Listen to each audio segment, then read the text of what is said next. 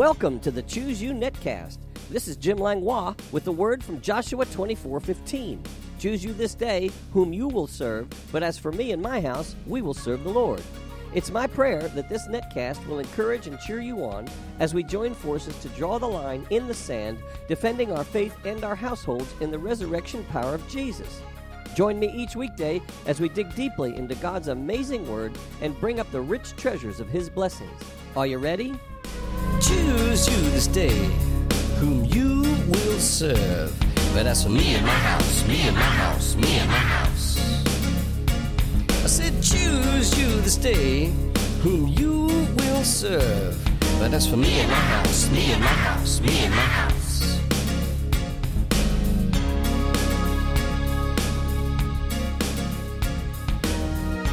Good morning, Networld, and thank you for tuning in. We're beginning a brand new series, and I'm going to call this The Supernatural. Our scripture reference I'd like to start with is John chapter 6, verses 32 through 33. Then Jesus said to them, "Most assuredly, I say to you, Moses did not give you the bread from heaven, but my Father gives you the true bread from heaven. For the bread of God is he who comes down from heaven and gives life to the world." Well, that's a big word, the supernatural. I was searching for a photo that would be a good visual description of the word supernatural, and my search through an internet photo source brought up thousands of suggestions. Many were photos of sunsets, others were of mystical religions, and some were fantasy paintings of unnatural landscapes, moonscapes, and starscapes. And there were many pictures of knots in wood that resembled the faces of aliens, and others were demonic figures, satanic symbols, and stairways and doorways into the other side of an undefined somewhere. Nothing seemed to be what I was looking for. I needed something that could express the supernatural God, the supernatural reality of heaven, while showing some connection to the natural world we live in. I needed something that could express Hebrews chapter 11, verse 3, which says, "By faith we understand that the worlds were framed by the word of God, so that the things which are seen were not made of things which are visible." Well, I found it. It's a picture. I wish I could show you over the radio, but it's a picture of 5 loaves and 2 fish. Now, someone might say, 5 loaves and 2 fish? What's that have to do with the supernatural? Well, it's much more than that. This one picture, if you can picture it in your mind, it's 5 loaves and 2 fish. It shows us many things if we're able to see the unseen. The difficulty is that you need to have the ability to see what you cannot see. You need to believe in something rightly titled the supernatural.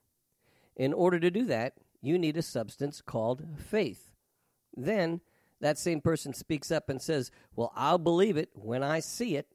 But sorry, that's not the way the supernatural works. Hebrews chapter 11, verse 1 says, "Now faith is the substance of things hoped for and the evidence of things not seen."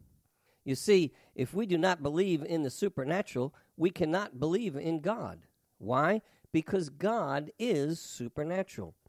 The word super, it means above, beyond, over, greater, superior, of the highest degree, more powerful, and exceeding the norms or limits of. And then the word natural, it means existing or formed by nature, as opposed to artificial, of or pertaining to nature or the universe. And when we put the two words together, super and natural, we get supernatural, which we can define as being above or beyond what is natural, unexplainable by natural law or phenomena. The concise Oxford English Dictionary defines supernatural as a manifestation or event attributed to some force beyond scientific understanding or the laws of nature. A proper understanding of the natural versus the supernatural is tantamount for faith in Christ. This is why many were not able to hear or understand Christ's statement when he said, "I am the bread of life." The previous day, this same group was provided a miracle meal by Christ in John chapter 6. It's the meal of the 5 loaves and 2 fish. The New King James pericope or subtitle says, "Christ feeds 5,000." Wow, a free meal. Maybe they did not see the 5 loaves and 2 fish. Maybe they thought Christ had the food delivered. Maybe they explained it in some natural way how this could have happened. But who cares? Free food. The next day, when they realized Jesus and his disciples had gone across the sea, guess what? No breakfast. They were hungry, and they wanted another free meal. So they got into their boats and crossed the sea. And when they found him, they asked how he got there, because they knew his disciples left without him. Well, he never answered their question and began to teach. They wanted to know what to do to work the works of God. I believe they really wanted to know how to magically create food without having to buy it. Well, his answer hit the problem right on the head. John 6:29, Jesus answered and said to them, "This is the work of God, that you believe in him whom he sent." Well, what? What does that have to do with free food? Listen to their profound response. John 6, verses 30 through 31. Therefore they said to him, "What sign will you perform then, that we may see it and believe you? What work will you do?" And they make this profound statement, "Our fathers ate the manna in the desert, as it is written, he gave them bread from heaven to eat." I like how the Living Bible states it. It says, they replied, "You must show us more miracles if you want us to believe you're the Messiah. Give us free bread every day, like our fathers had while they journeyed through the wilderness. As the scriptures say, Moses gave them bread from heaven." But Jesus said something very profound. He said, "No, he did not." Let's read John 6, verses 32 through 33. Then Jesus said to them, "Most assuredly I say to you, Moses did not give you the bread from heaven, but my Father gives you the true bread from heaven. For the bread of God is he who comes down from heaven and gives life to the world." Jesus is the bread from heaven. But they did not want Jesus. They wanted a loaf of bread. Over the next few days, we're going to be looking at a simple truth, and I'll explain it in several ways. First, you will never arrive at the spiritual by focusing on the flesh. Another thought, you'll never arrive at the supernatural by starting in the natural. The natural is the working of the supernatural. The natural exists because of the supernatural. The natural is born out of the supernatural. The natural is the result of the supernatural. God is not a tree, a planet, or a universe. God made the trees, the planets, and the universe. The tree shows us the power of God, but it is not God. So do we want the loaf of bread, or do we want Jesus? Think about that. That's an interesting choice, the loaf or Jesus. If we do not believe in the supernatural, we only have one choice. If we do believe in the supernatural, we can get the loaf and many more, plus salvation, born again, healing, provision, joy, wisdom, redemption, sanctification, and righteousness. Let me see, what should I choose?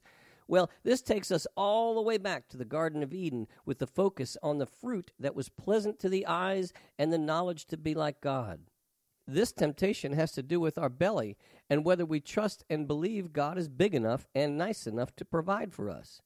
It also includes a scholarly temptation based on pride concerning natural, not supernatural knowledge. That's out of Genesis 3, 1 through 6. I have a new saying. I call it educate out. Satan knows that if he can tempt us with our hungry bellies and our intelligent pride, he can remove our connection with the source and keep us focused on the result.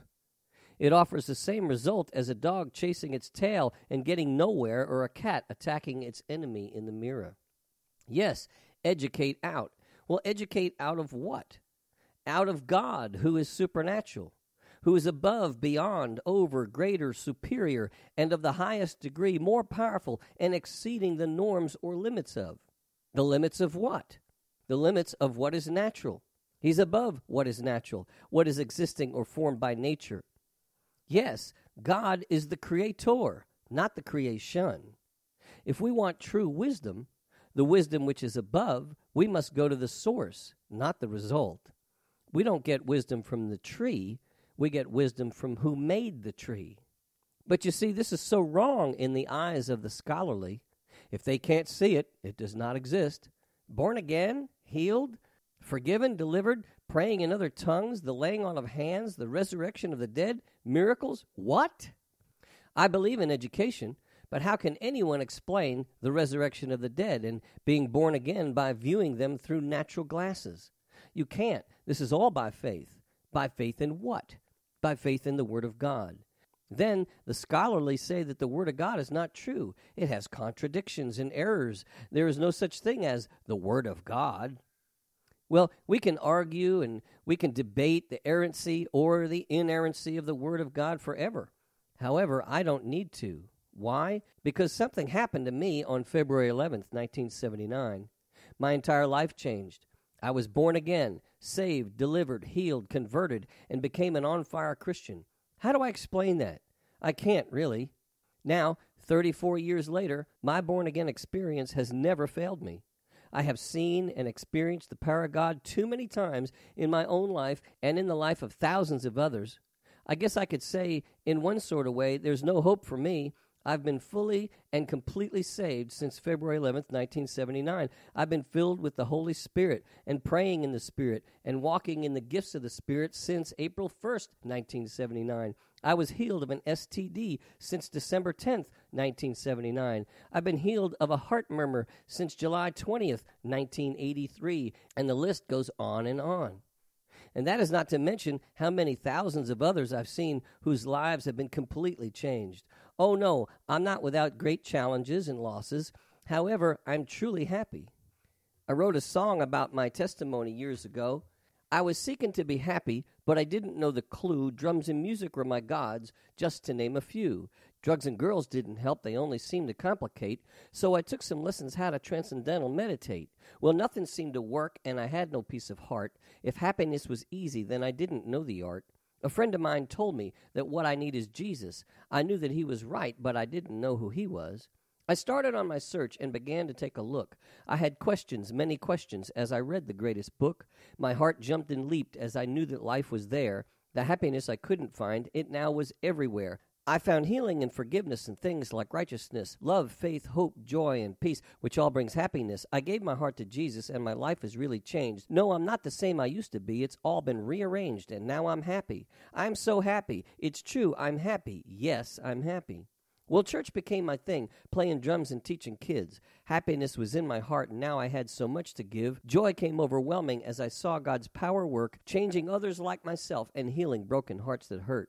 The word went forth, opening eyes that couldn't see. The lame began to walk, and the captives were set free. Sicknesses were leaving, and the devils did depart. His authority brought victory. I now had learned the art, and I'm so happy. Yes, I'm so happy. It's true, I'm happy. Yes, I'm happy. Well, I guess you can tell I'm happy, but it's time to go. We'll see you tomorrow. Be blessed. You have been listening to the Choose You Netcast with Jim Langlois. If you have enjoyed this program, you can find out more about Jim Langlois Ministries on the Master's House website at tmhnow.org. That's tmhnow.org. On the Media tab, you can listen to many more messages, subscribe to my daily devotional emails, and follow the link to my blog site. If you'd like to write me or become a financial partner with this ministry, my address is The Master's House, Post Office Box 1568, Mechanicsville, Virginia, 23116. That's The Master's House, Post Office Box 1568, Mechanicsville, Virginia, 23116. Online donations can also be made at tmhnow.org, and my email address is pastorjim@tmhnow.org. This is Jim Langlois saying be blessed, you and your whole household. Until next time. Choose you this day, but that's for me and my house, me and my house, me and my house.